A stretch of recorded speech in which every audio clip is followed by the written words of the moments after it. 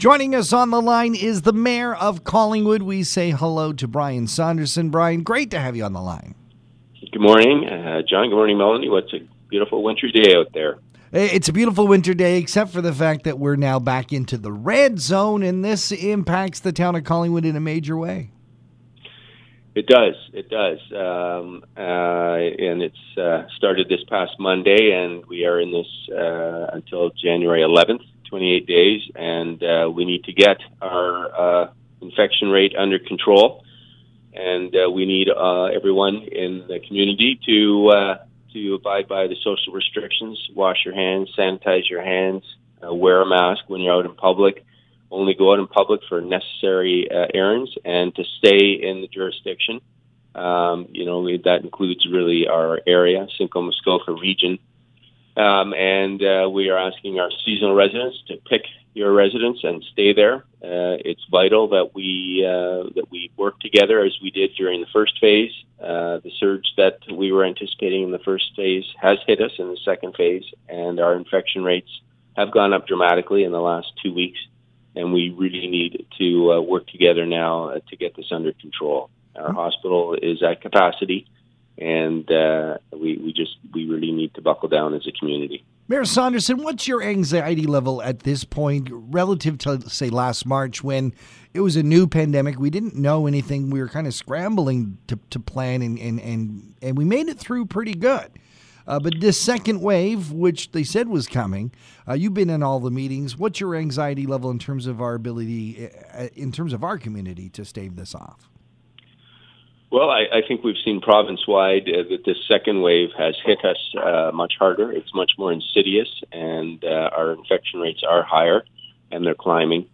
Our medical professionals are telling us that it's critical. I will be talking with the CEO of the hospital for an update this morning, Nora Holder, and they have activated the alternate care facility. So everything we worked so hard to prevent during the first wave is starting to happen, and we really need to make sure now that as a community we buckle down and make sure that we're abiding by all the restrictions to flatten the curve and keep the infection rate down.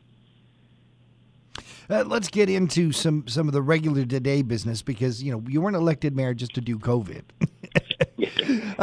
We've got the council is about to approve the budget for 2021.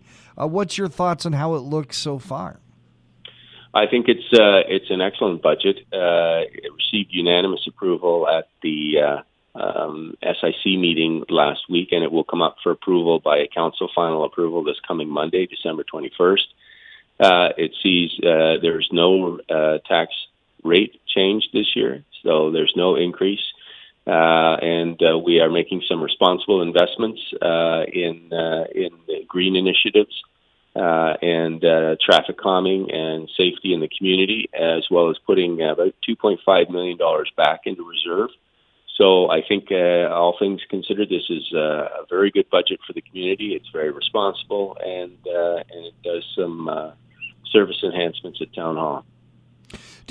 What's your take on in terms of how much of the community actually put their 2 cents worth in this budget? I know you had many opportunities for the community to give their responses, speak out towards the budget in hand. What do you think the input was like? I think the input was good. Certainly we heard a lot of very constructive comments and people speaking up about the priorities. We had 2 SIC meetings at which the public could depute. The first one was a run-through of the overall budget, and then the second one was on December 9th. We had staff presented us with feedback, the feedback we'd received, and there was online feedback from over 24 individuals in the community, and then we had some deputations. And green initiatives and traffic calming were some of the issues identified, as well as supplementing the reserves, which are all things that we were able to do while we did not raise the tax rate at all. So because MPAC has deferred the appraisals of properties for a year due to COVID. That will mean that people's taxes will be at the municipal level, the municipal portion of your taxes, which is about 60% of the tax bill locally, will stay the same. And the county has done the same. There's a 0% rate increase. So the county portion, which is about another 19-20% of your local tax bill. So the only variable right now is the education portion of your taxes, and but about 80% of your tax bill will remain the same as last year. You're able to do that certainly with some, other government level help, but also you're making deals and doing interesting outside the box thinking. And one of those is in terms of microfibers. This is interesting. Of course, that's one of the major pollutants in our Georgian, in our Great Lakes, and I know that you have a keen interest in that. Yes, we connected with Georgian Bay Forever, which is an environmental charity, and they have a pilot program to capture microfibers coming out of washing machines. It's a filtration system that filters the effluent from your washing machine before it goes into your drain. And they have found over the last number of years that microplastics or microfibers are one of the main microplastics that are polluting the Great Lakes, and they're finding them in fish, and they're actually finding them in us.